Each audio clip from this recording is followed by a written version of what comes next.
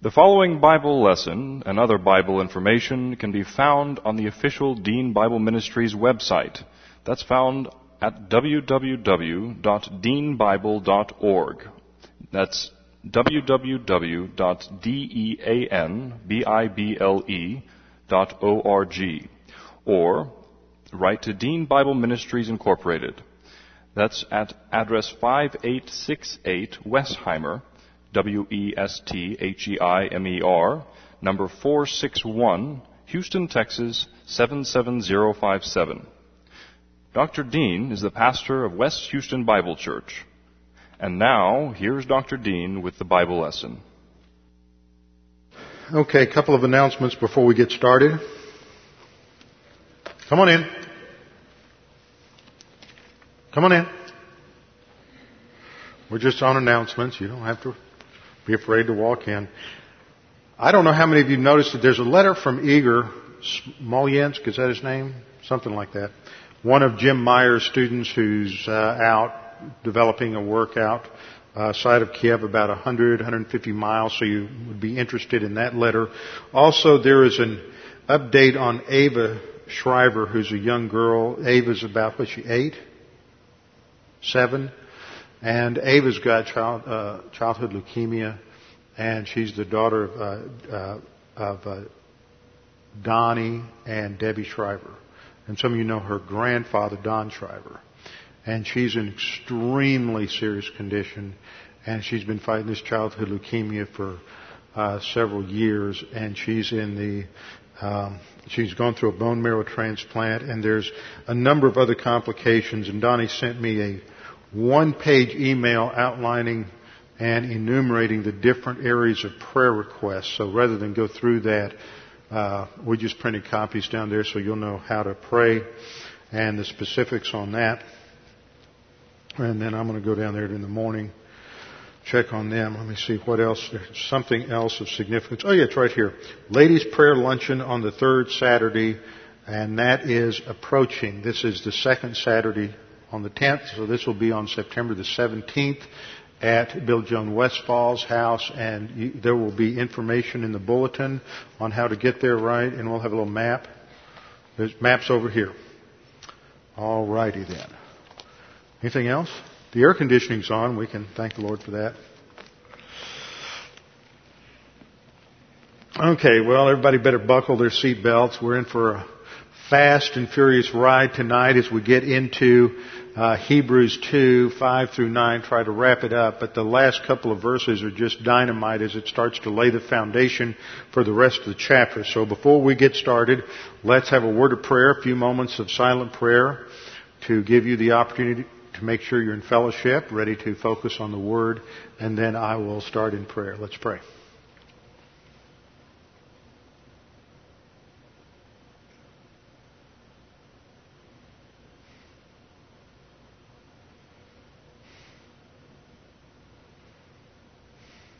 Father, again, we thank you that we can come together tonight to study your Word, to focus on all the things you have done for us, provided for us.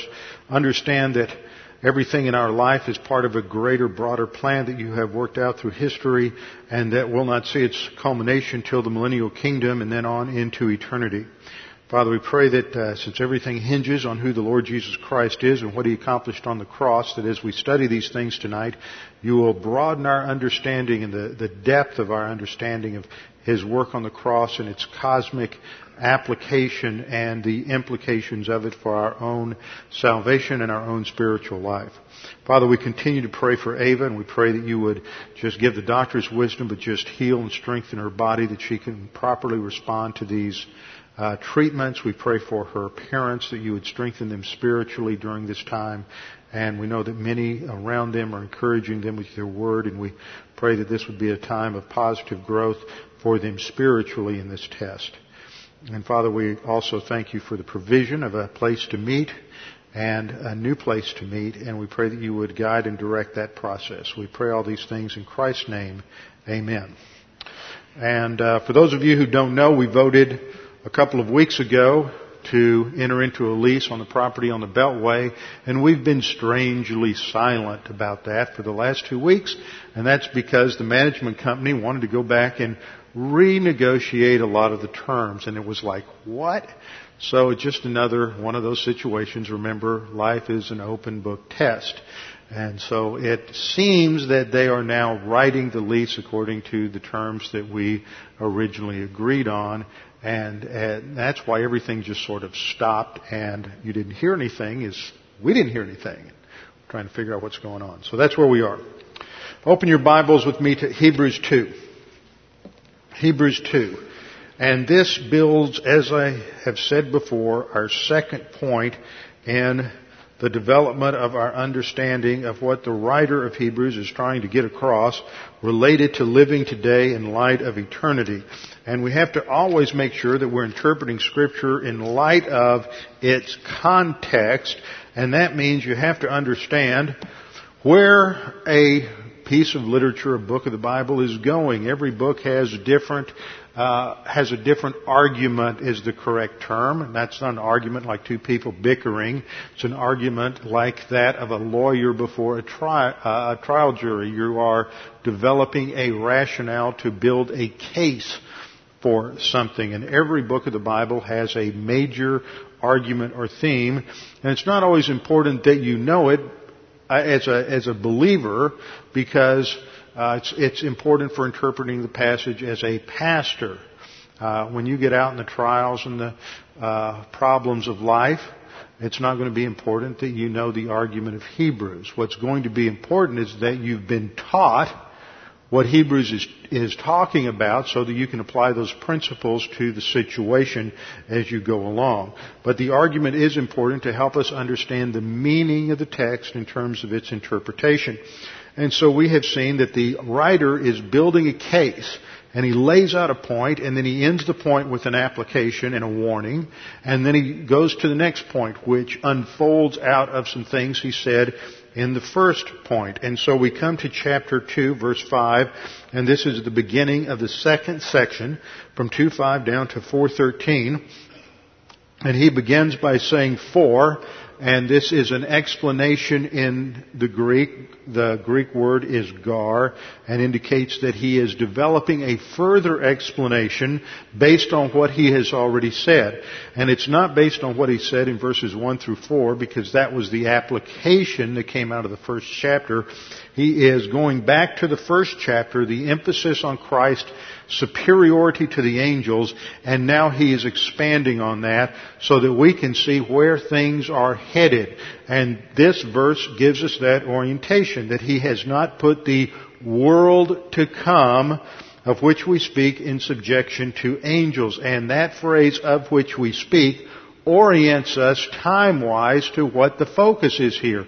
He's not focusing on directly on our life here and now, but our life here and now as it relates to that future world to come. And the term for that world to come is oikoumene in the Greek, which refers to an inhabited place, the inhabited world. And here it is that future world, and he's talking about the millennial kingdom. And this whole book, you're going to get so sick of hearing that phrase, living today in light of eternity, is about preparation for a band of believers who have what it takes to live the spiritual life today, to advance to spiritual maturity so that we are prepared to rule and reign with the Lord Jesus Christ in the coming kingdom. Verse 5 should be translated a little more correctly. "For he," that is God the Father, "did not subordinate to the angels." The emphasis in the Greek is on "not to the angels." That's the very first phrase in the Greek text. "For God the Father did not subordinate to the angels the inhabited world, which is to come," or that is the future human civilization of which we speak. The focus is that it's not angels that are going to be ruling in the future millennial kingdom. It is human beings. This is crucial to understand God's plan and purposes for the human race, and especially as it relates to the angels and the angelic conflict. And so to develop this, he goes back to an Old Testament passage in Psalm 8, verses 4 through 6, and quotes that out of the Septuagint version of the Old Testament. Now remember, the Septuagint was the Greek translation that the rabbis made of the Hebrew Old Testament so that the Jews in the diaspora who'd forgotten how to read Hebrew and understand it could understand the Old Testament. It was made approximately 200 BC, 200, 150, 100. In that 2nd century BC was the period of time that the Septuagint was translated. And it was called the Septuagint, sept meaning 70. It was called the Septuagint because the legend was that 70 rabbis in 70 days translated the law, the Torah, the first 5 books of the Old Testament, from Hebrew into Greek. And so we had the Septuagint. That was the pocket Bible of everybody at the time of Christ, is that they used the Septuagint. That was what many of the Jews were most familiar with. Just as many Americans, not so much today, but 20 years ago, were more familiar with the New King James. And so this is what the writers translate. Now sometimes there's some differences between the Hebrew Masoretic text that we base our Old Testament on and the Septuagint. And we have one example of that in this passage. But because God the Holy Spirit has taken the translation, even if it might not have been a correct translation, it was still correct in what it said. When God the Holy Spirit takes it and quotes it, all of a sudden it becomes inerrant. It's inspired. God the Holy Spirit is putting His stamp of approval on it. So here we have the question, a rhetorical question quoted out of the Psalm. What is man that you are mindful of him? Or the Son of Man that you take care of him? You have made him a little lower than the angels. You have crowned him with glory and honor and set him over the works of your hands. You have put all things in subjection under his feet. Now that's the end of the quote. Then the writer of Hebrews makes his point. He says, for in that he, that is God the Father, put all in subjection under him, he left nothing that is not put under him. How do you like that double negative there? Nothing that is not put under him. See, by using a double negative, he's enforcing the reality and emphasizing the fact that everything, without exception, is put under the authority of Christ. And then he says, but now we do not yet see all things put under him. Now last time we went through some of this, and I want to go back to Psalm 8. We almost finished Psalm 8, and we have to tie this together to understand what this is driving at, and then we'll get to verse 9, which draws out the conclusion. Psalm 8 is a psalm that relates to the praise of God. And it is a meditation upon the greatness of God. And as the psalmist is thinking about and reflecting upon the greatness of God and His attributes, he is drawn to a comparison that God is so awesome and so magnificent, so powerful. Compared to God, man is just an insignificant molecule in the expanse of the galaxy. Why does God pay attention to us? In other words, are we just a cosmic accident that's a result of an accidental electrical discharge in a gas cloud? Or is there some real significant value to the human race and to human beings? And so he locates the meaning of man in the glory of God. Verse 1, he says, O Yahweh, our Adonai, how excellent is your name in all the earth. That is your character. You who set your glory above the heavens. Out of the mouth of babes and nursing infants you have ordained strength because of your enemies, that you may silence the enemy and the avenger. Then verse 3, when I consider your heavens, the work of your fingers, when I look at the intricacy of a flower bloom, when I look at the details in the cell structure of the world, when I look at the magnificence of the weather systems and how they interact, when I examine the work of your fingers and look at the galaxies, the moon and the stars, which you have ordained, in comparison to all of that, what is man that you are mindful of him, and the Son of Man that you visit him? Verse 4 is the rhetorical question that is the focal point of the Hebrews quotation.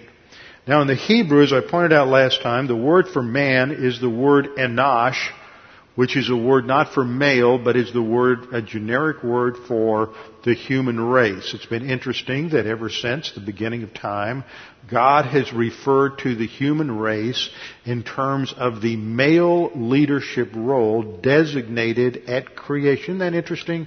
In the original languages, it's mankind. It's not humankind. It's not the human race. It is mankind. So whenever you fall prey, and those of you who are taking any college classes, all your literature professors and writing professors are all going to tell you that you can't be politically incorrect. You can't use terms like mankind. You have to use humankind or something like this. And when you do that, I know that sometimes as a student you have to do that to pass the grade because you've got real radical liberals in the classroom and they're beating you over the head and being intellectual bullies with everything, so you just have to go along with it. But be intellectually aware so that you don't get sucked into their way of thinking, because that is what's happening. But words are important. Ideas have consequences, and the meat of an idea are the words that express it.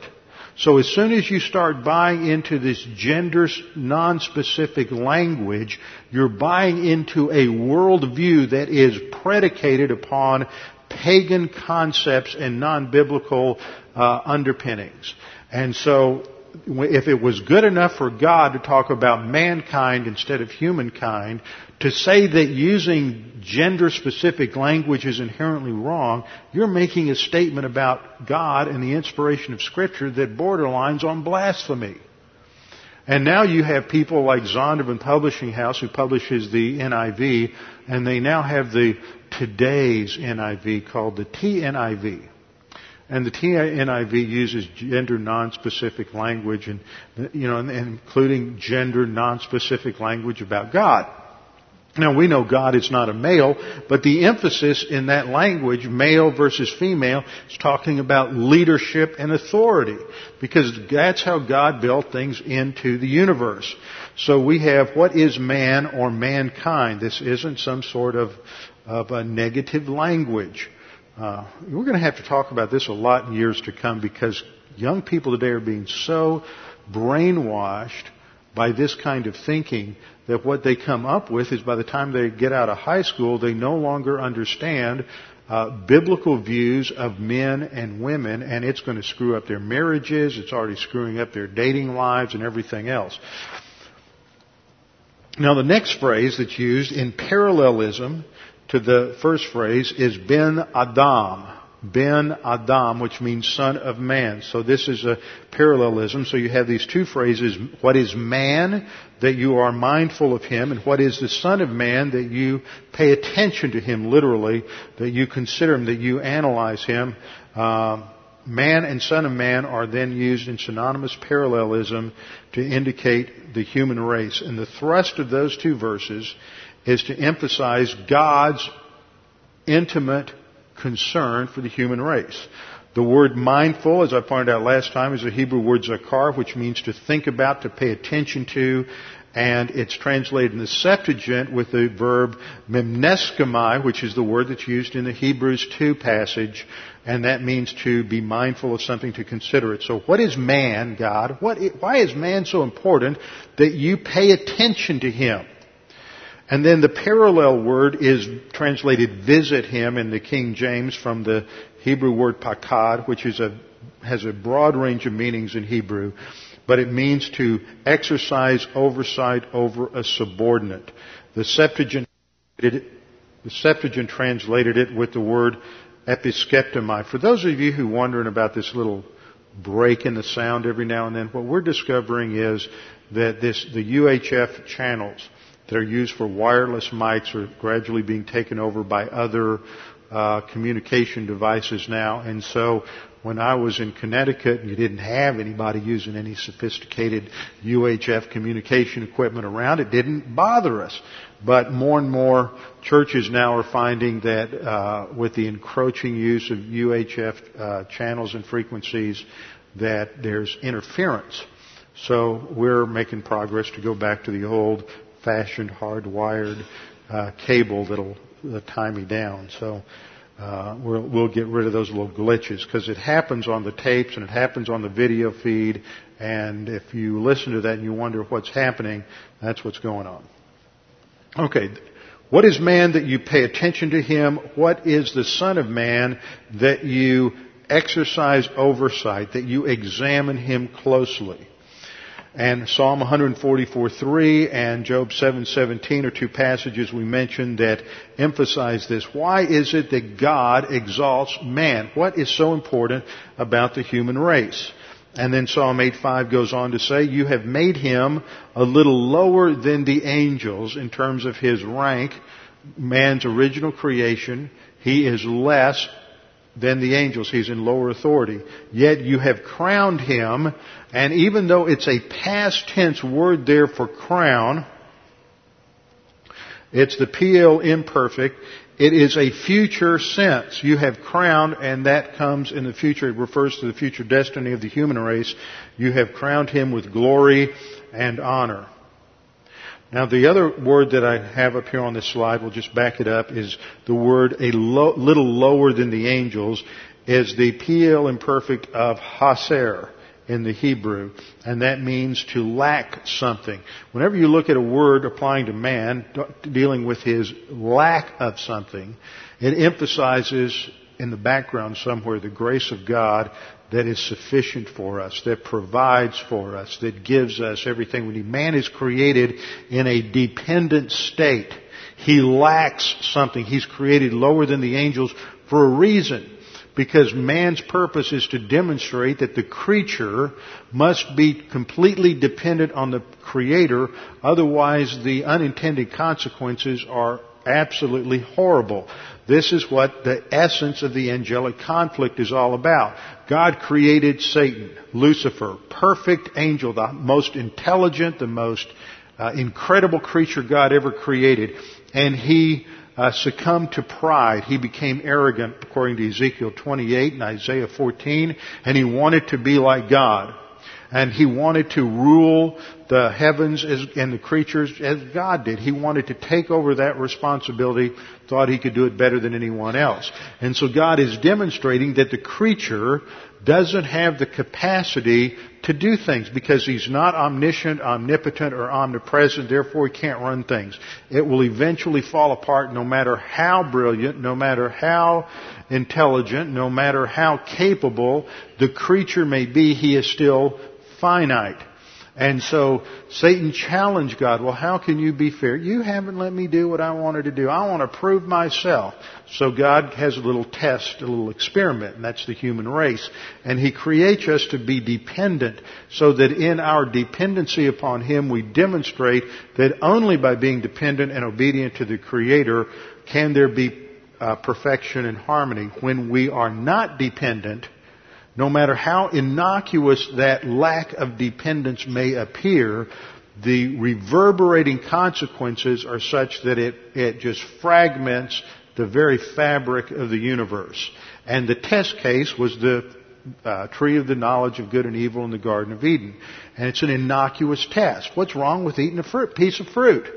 I mean, most of us have probably done that in the last week. We eat a piece of fruit and everything's just fine, doesn't fall apart. But it's an act of disobedience to God. And in that act of disobedience, there were consequences that are spelled out in Genesis 3 that reverberate throughout the universe. It changes the biological structure of the serpent, changes biological structures of various animals. It changed the biological structure of the reproductive system of the woman. It changes the relationship of the man and the woman. It changes botany so that now the soil is going to produce thorns and thistles, and it brings physical death on the creatures that God has made on the earth, including man, who will return to dust from whence he came. All of that is a result of just this innocuous little decision to eat a piece of fruit.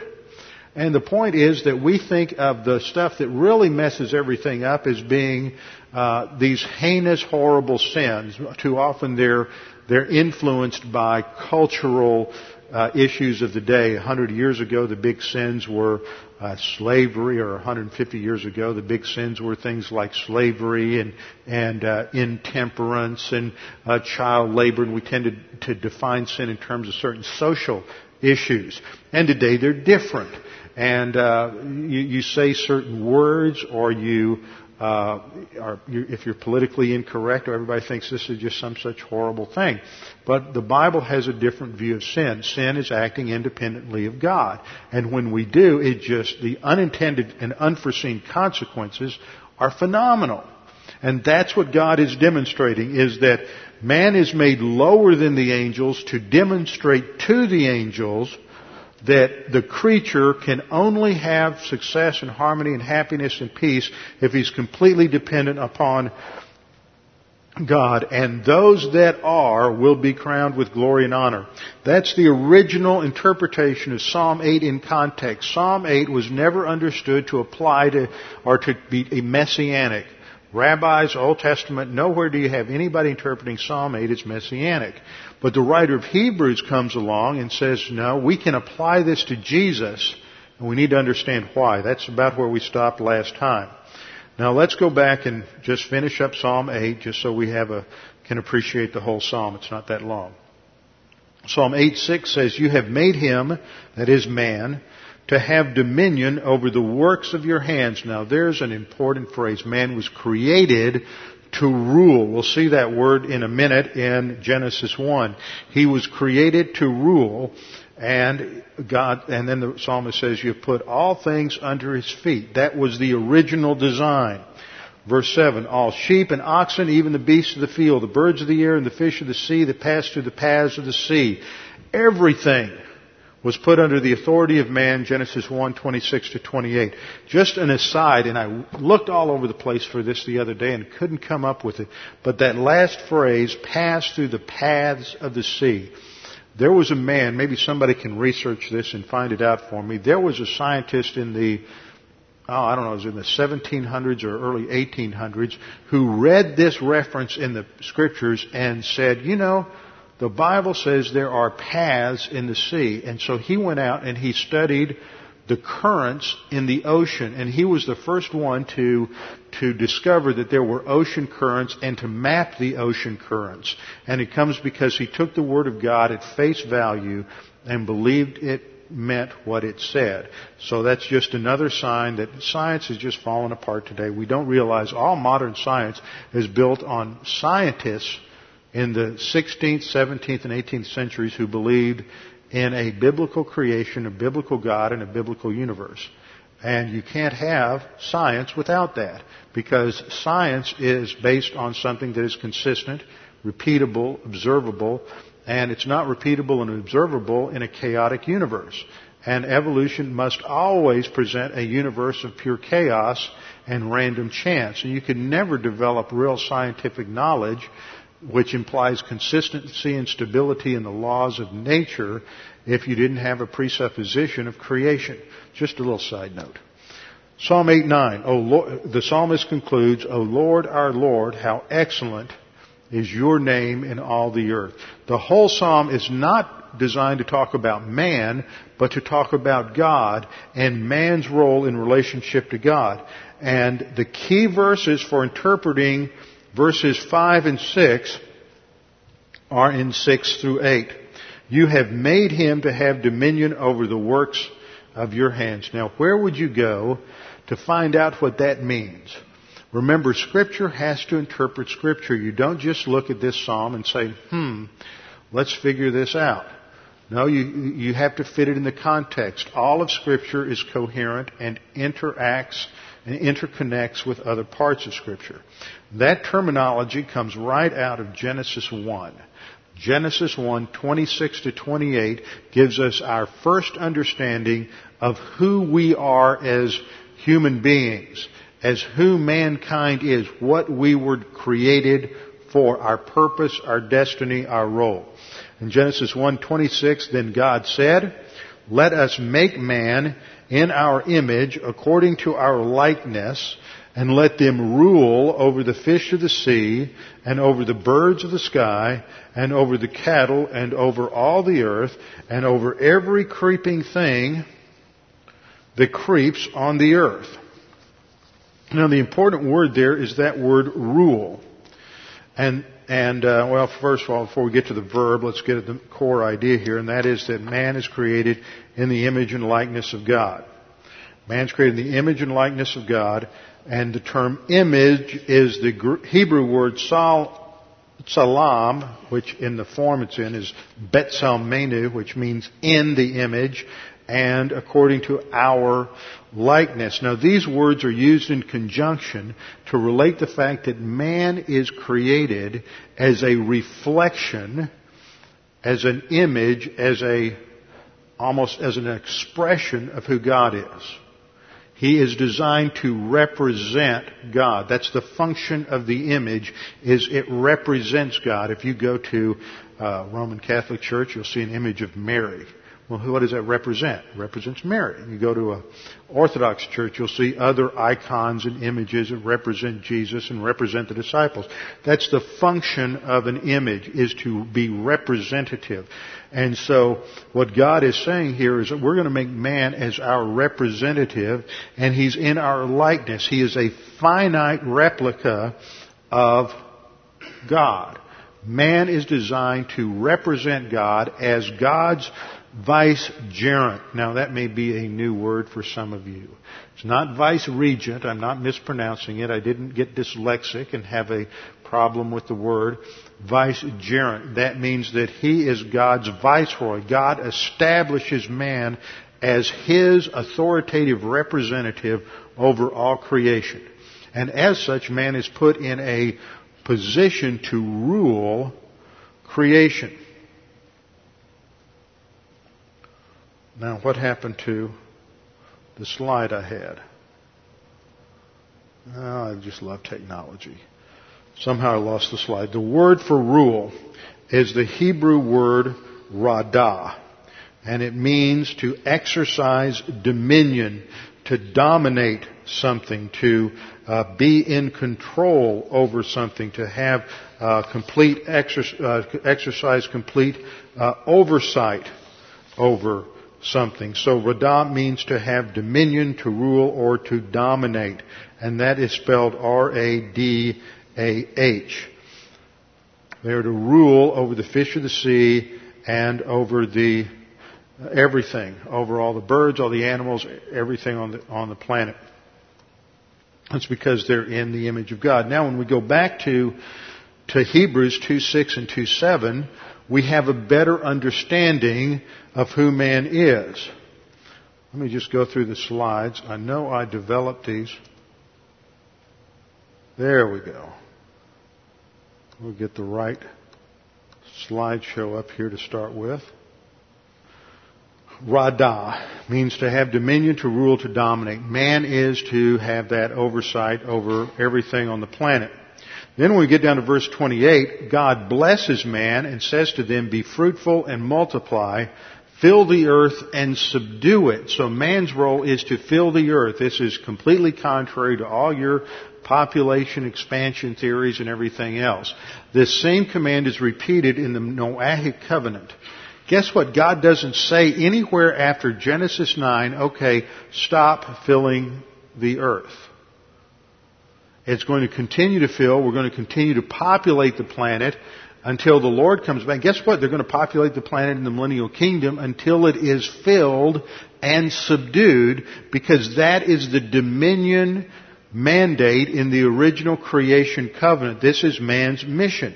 And he is to subdue it. That means he has to study everything in there. He has to classify all the animals. He has to understand all the laws of physics, all the laws of chemistry, everything related to all the various different systems that operate on planet Earth, and bring them under his control, an intellectual control, not in a harsh, destructive manner, which is what happens in carnality.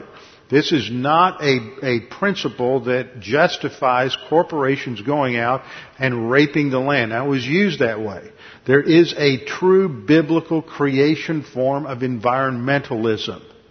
And that is to properly use creation, to use it responsibly, and to preserve it so that it's not destroyed. But we also have to understand what human limitations are and aren't. And that it's not mankind that's creating global warming. You know, global warming and all the junk science that backs it up is all the result of evolutionary presupposition. So what we need today is Christians who are willing to think profoundly in this area and build a biblical theology of environmentalism. And so Christians can operate that's based on creation, not a view of the environment that's based on evolution and paganism, which is what you get with certain former vice presidents. Now we go back to one last point. The Hebrew word for subdue is kabash, which means to bring something into control. And because of sin, we never accomplish this during this age before the millennial kingdom. It really only comes under control as a result of Jesus Christ, who fulfills all of this as representative man. And this is fundamental to what we understand in the next couple of verses. This is why the writer of Hebrews comes back and he quotes this, because Psalm 8 in its original context applied to the human race. Why does God pay attention to man? It has to do with His original creation mandate. But when Adam sinned, and as a result of the fall, the creation came under the curse, so God sends His Son who takes on true humanity and becomes the ideal man, the perfect man, the second Adam, who is going to represent the human race in order to completely fulfill the original intent of Genesis 1:26 to 28. So that's why the writer of Hebrews applies Genesis 2:6 to 2:8 to Jesus Christ. And he says, you have put all things in subjection under His feet, in the beginning of 2:8, and then he applies it. For in that He, and that He refers to God the Father, for in that He put all in subjection under Him. Now I want to key in on this word all. This is crucial. And let me tell you where we're going. When you get down to verse 9, we're going to hit one of the great passages that's not usually talked about too much in the debate over the extent of the atonement. Some of you aren't familiar with that. It's a great debate that's gone on for centuries. Did Jesus die for everyone, or did Jesus die only for the elect? It's one of the major sticking points between what's called Calvinism and Arminianism. It's the L in the acronym TULIP. TULIP is a five-letter acronym to define Calvinism. T for total inability, U for unconditional election, L for limited atonement, I for irresistible grace, and P for the perseverance of the saints. The L in TULIP stands for limited atonement. That Christ died only for a limited number of people. He didn't die for everyone. And so the difference between a 5-point Calvinist and a 4-point Calvinist is whether one holds to limited atonement or unlimited atonement. Dr. Louis Berry Chafer, who was the founder of Dallas Seminary, was actually what we'd call a 3.5-point Calvinist. He held to unlimited atonement, and he didn't hold to a lordship view of perseverance of the saints. So he was sort of a 3.5-point Calvinist. He did hold to unconditional election and irresistible grace, though. Now, what we're seeing in this passage is this emphasis on this word all. So when we get to verse 9 and it says that Christ tasted death for all, literally in the Greek, then we have to understand all in context, in the flow of this argument.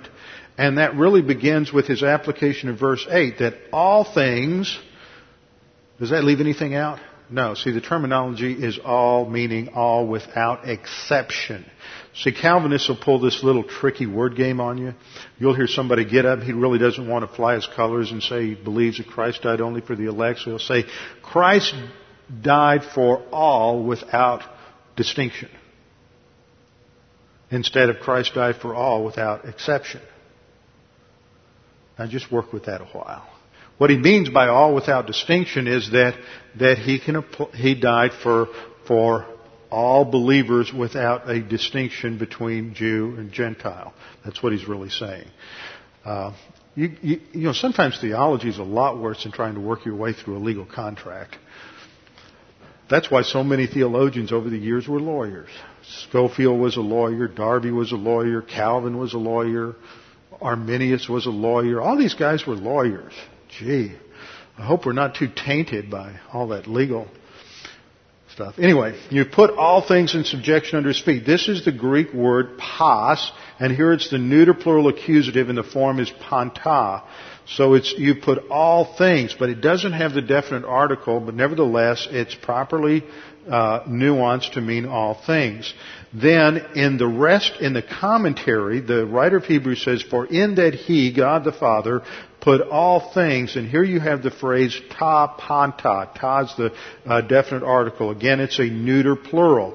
You put all things. If it was masculine or feminine, it would relate to people.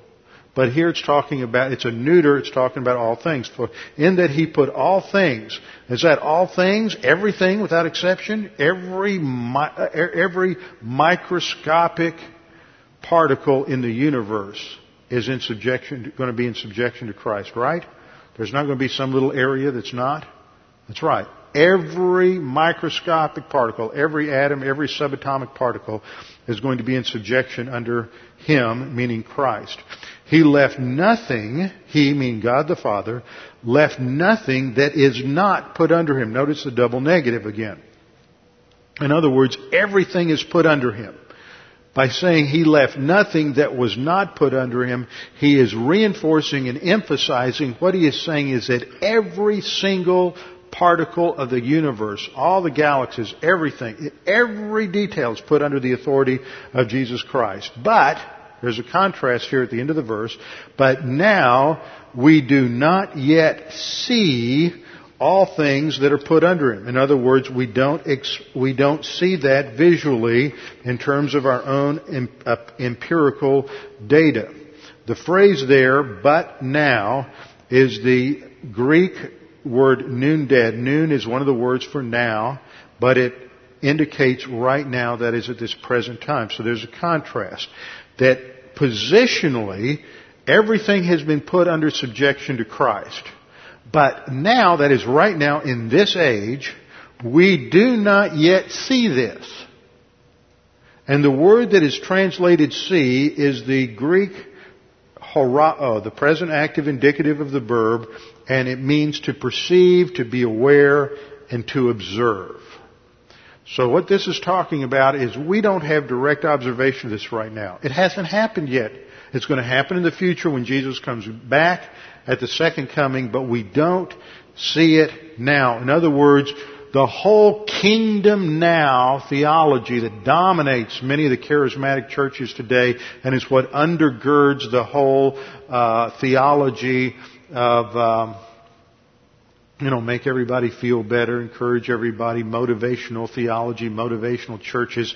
What most people don't understand is this came out of a theological matrix that developed in the 60s and 70s in charismatic churches that was called dominion theology or kingdom now theology.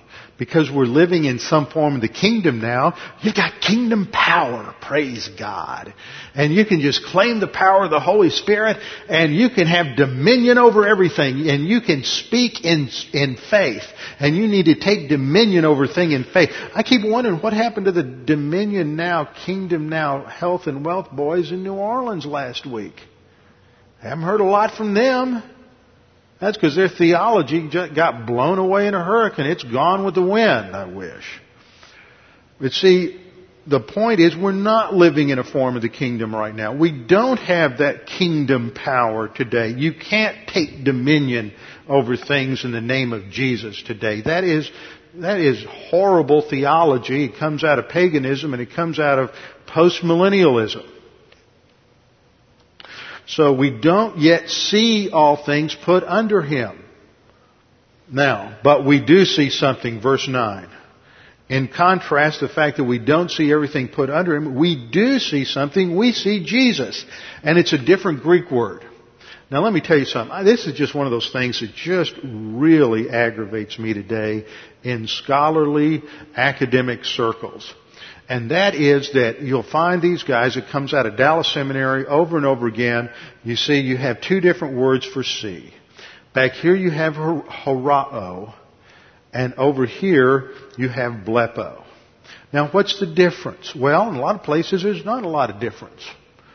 But when you have them this close together, we ought to think, if we believe in the inerrancy of Scripture, that every word is inspired by God the Holy Spirit, that God is making a point of a difference. But what you have today is people come along and they say, well, this is just the writer. He doesn't want to use the same word over and over again. So this is just a stylistic variation. What they've just done is they've diluted the doctrine of inerrancy and infallibility by this pusillanimous approach to language, which really has its roots in postmodern linguistic theory. And it is so subtle that most of these guys, because they don't have a good framework from the Scriptures, they don't understand that they're picking up these ideas and they throw them out because it sounds so sophisticated and so, avant-garde, and we're not going to draw tight little lines of doctrine and theology. So you just can't make these differences. It's just stylistic. It sounds so good, and it's just hogwash. But when their generation of students go into the lecterns and the pulpits of our country, they water down theology. Nobody pays attention to the basic language structure of the New Testament. They still produce Greek and Hebrew scholars because that's what they think they ought to do. But these guys are coming out of seminary with the knowledge of Greek and not knowing how to use it. And it is a tragedy of our times. And you know what? You'll go talk to some professor at Dallas Seminary and they'll say, oh, that's not true. Well, that's just the blind leading the blind. We see Jesus, who was made a little lower than the angels. Now, this word we see is the word blepo. And like I said, blepo and horao can overlap a lot. That's what synonyms do. But the reason they're synonyms is because there is a shade of difference between any two synonyms. And that's why you choose one word over the other, is to emphasize that fine difference, that fine nuanced difference between the two. And the idea here is but we see has the idea of what we see with our mind, what we understand, what we perceive. See, we don't literally empirically see Jesus operating now in history as the King, but we do understand and we do know what happened to Jesus at the Ascension. That's the difference. So see here has almost the nuance of knowing. We don't see all things subjected to Him, but we do know that He is crowned with glory and honor. Now what's interesting in this verse is you have an extremely complicated jumble of clauses in the original Greek. So I'm going to try to uncomplicate it a little bit for you so you can see what the flow of thought is.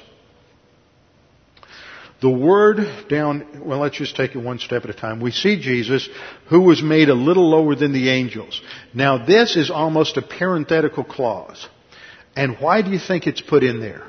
Because it is explaining in this relative clause who Jesus is. And it's connecting the Jesus of verse 9 to the man who's made a little lower than the angels in that first line in verse 7. See how this is good writing. He wants you to make sure you understand that the Jesus he's talking about here is that representative man that he just referred to, and you have the same verbiage that's used. This Jesus who was made a little lower than the angels. And then the next phrase is for the suffering of death. Now in the Greek, that's thrown up to the front part of the clause. It is a dia, preposition dia, plus the accusative of pathema, which means to suffer. And dia plus the accusative has the idea of cause. So it should be translated because the suffering of death. Now, do you notice anything there? If you say, but we see Jesus, who was made a little lower than the angels because of the suffering of death. See, that makes it sound like the causal statement is related to His being made lower than the angels. In English, if you leave it where it is, you don't understand what the writer is saying. Really, what he's saying is He's crowned with glory and honor because of the suffering and death. What came first, the suffering and death or the crowning? The suffering and death. And then He's crowned with glory and honor. Now, that word translated crowned is a perfect passive participle. Now, a perfect passive participle, this is where it gets a little complicated. A perfect tense always means completed, finished action. And a participle's action is always related to the main verb. Now, the main verb here is that word we see. So that means the crowning precedes the seeing. But now, he's talking in 65 AD, or whenever it was, around there. Now we see Jesus who has been crowned. When was He crowned? With glory and honor. At the ascension. He's crowned with glory and honor at the ascension, and the verb stephanao means to crown with the victor's crown. So, but now we see Jesus who has been crowned with glory and honor because of the suffering of death. That's the thought flow. Okay, now I'm going to try to put it up here like this. This sort of diagrams the sentence for you. But we see Jesus. And then I put it in the same shade. Jesus who was made lower than the angels. See, that's all expressing the same thought. That's all related. But we know Jesus who was made lower than the angels. So the phrase, who was made lower than the angels, defines Jesus, relates Him to Psalm 8. Then the phrase, having been crowned with glory and honor because of the suffering of death, is parenthetical. It relates to seeing. But we see Jesus, we see now, and He has been crowned with glory and honor because of the suffering of death. And then you come to the last phrase, that He might taste death as a substitute for everyone by the grace of God. Now, how does that last clause relate to having been crowned with glory and honor because of the suffering and death? That's where it gets confusing if you look at the English. The main line of thought is, but we see Jesus, who was made lower than the angels, that He might taste death as a substitute for everyone by the grace of God. The last phrase explains the purpose for His being made lower than the angels, is so that He could taste death for everyone. Now, what does that phrase mean? Taste death. Taste death is a Semitism. That means it's a Hebrew idiom. It's not a Greek idiom. It's a Hebrew idiom. And there was a phrase used by the rabbis called to taste the cup of death. And it was an allusion to the harsh reality of a violent death. Now, when we use in English the word taste, we think about taking a little morsel. You go down to H-E-B or you go to Central Market and on Saturday and they've got all these little samples out everywhere and you take a taste. You just get a little sample. It's just a little bit. That's not what this means in the Semitic idiom.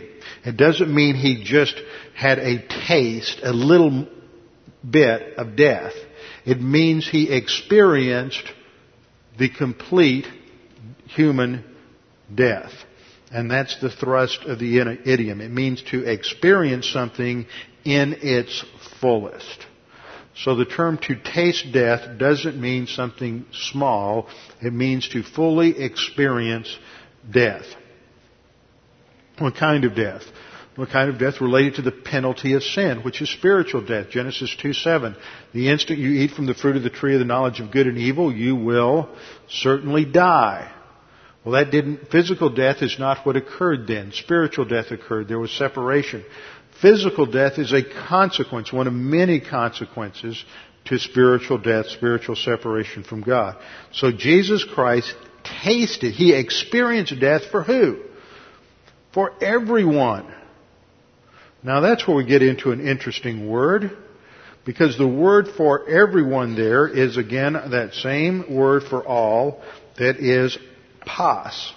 But here, it is a masculine. It's pantos, not the neuter. See, when we had the neuter back in verse 8, for in that he put all things in subjection. But when it shifts to masculine, it's talking about every one. Now, if all through this passage has been dealing with all without exception, and the implication of this passage, see, all can change meanings. All can have a restrictive sense. When John says that all the Jews in Judea went out to see John the Baptist, do you think that means that every single Jew who lived in Judea went trotting down to the Jordan? No. We use all that way many times. We use all meaning most. And the Bible does too. That's just how language is used. But in this context, the argument is that because of what Christ did on the cross, all things are put in subjection to Him, and He is made lower than the angels, the whole purpose for the quote, in order that He can taste death for all, because that's related to His future authority over all. So you don't just worry about taking that one verse and isolating it as an argument for unlimited atonement, that He actually died for everybody. We have to put it into the overall context of the section, which makes it even stronger.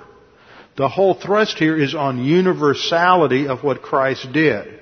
That He truly experienced death, huper plus the genitive, as a substitute for everyone by the grace of God. That's the underlying factor, is God's grace, undeserved merit of God in providing a Savior. Now, we looked at this Sunday night. For those of you who are here, we're going through basics. We're talking about salvation, and we talked about the core problem is sin, and the solution is unlimited atonement. And we talked about it to some degree the other night, and so I want to go back, and I just want to hit a few of these passages that are used in the Scripture that reinforce the fact that Christ's death was for all. This is called the doctrine of unlimited atonement. Now, the first point is the question, the theological issue that's come up. Did Christ die only for the elect, only for the few, or did He die for all? Interestingly, I'm not going to go into all the details, but Calvin clearly believed Christ died for everyone. He believed in unlimited atonement. Calvin was not a 5-point Calvinist. That's been demonstrated through numerous scholarly studies.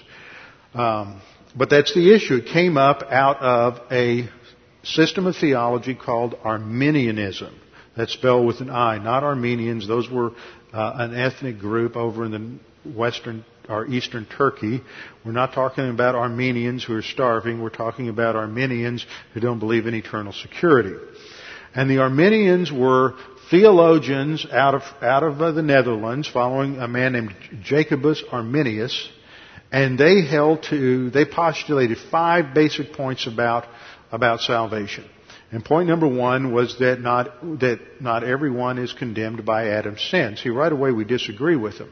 It was an integrated theological system. And so they argued that not everyone was total. They didn't believe in total depravity. They believed in a conditional election that was based on works, and consequently they didn't believe in eternal security. You could lose your salvation, a number of things like that. So 5-point Calvinism was really a reaction to 5-point Arminianism. And in their response, the Dortian Calvinists of the Synod of Dort said that Christ died only for the elect. They had over-systematized their theological conclusions. So the question then came up, did Christ die for all without exception? Meaning, did He die for every single human being? Or did He die only for the elect? And that would be without distinction in terms of He died for both Jew and Gentile. Now, one problem you run into here is the meaning of the word substitution. What does it mean that Christ tasted death for everyone? Was it real or was it hypothetical? So you'll find this in all kinds of tracts. Jesus died for you. Do you want to pay for your sins or have Jesus pay? Or do you want to pay for your sins or let Jesus pay for your sins? Well, if I can pay for my sins, then Jesus didn't pay for them.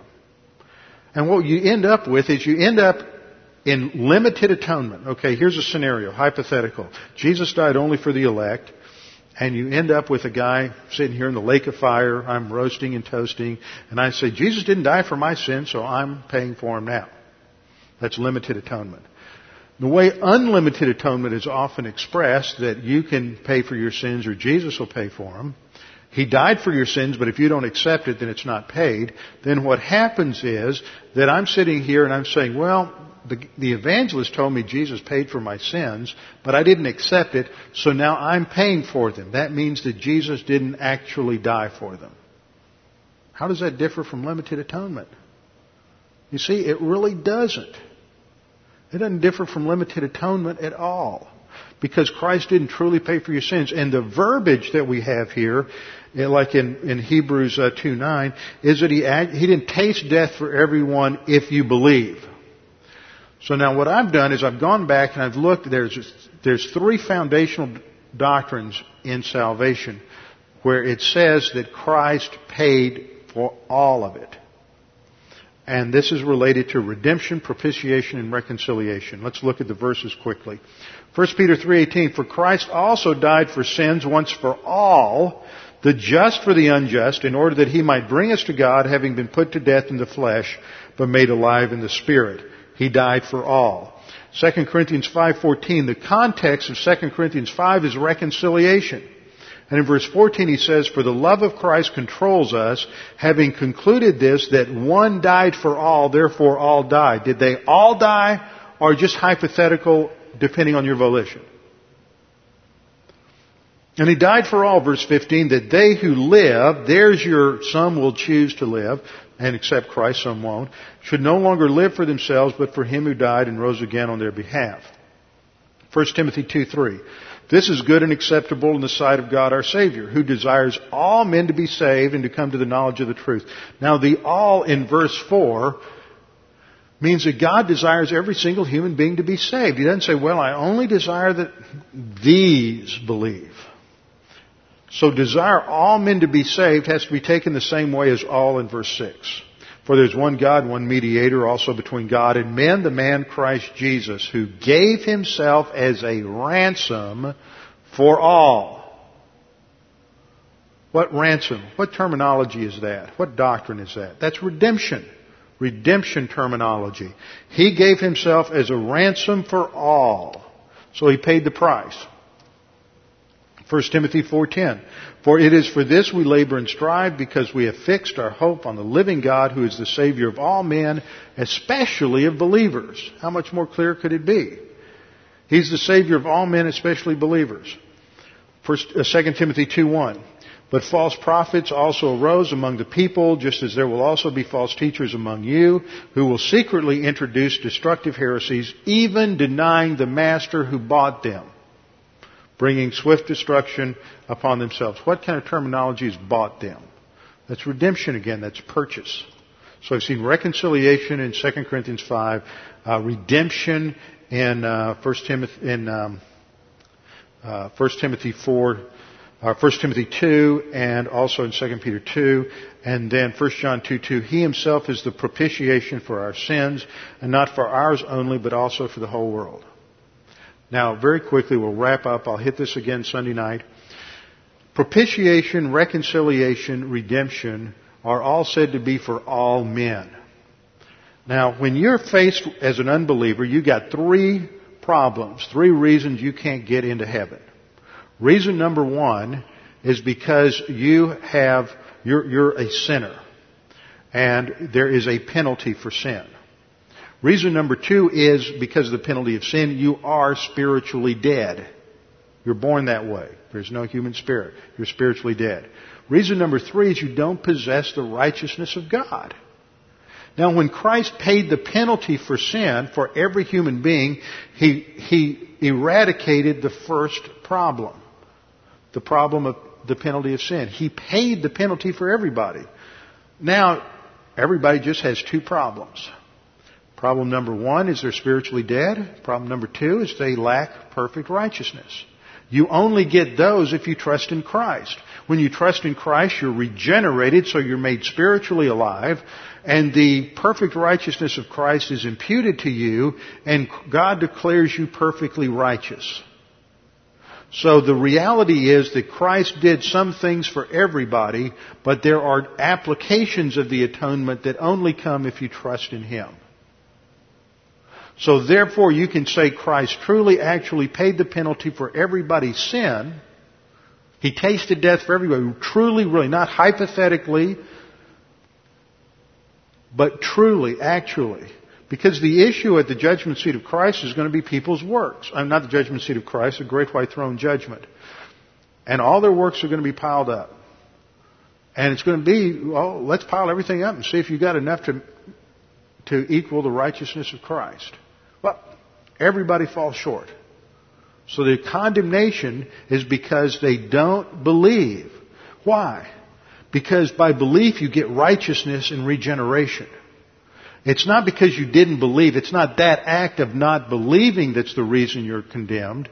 It's that because you didn't believe, you don't get the results of belief, which is regeneration and righteousness. And without regeneration and righteousness, you can't get into heaven.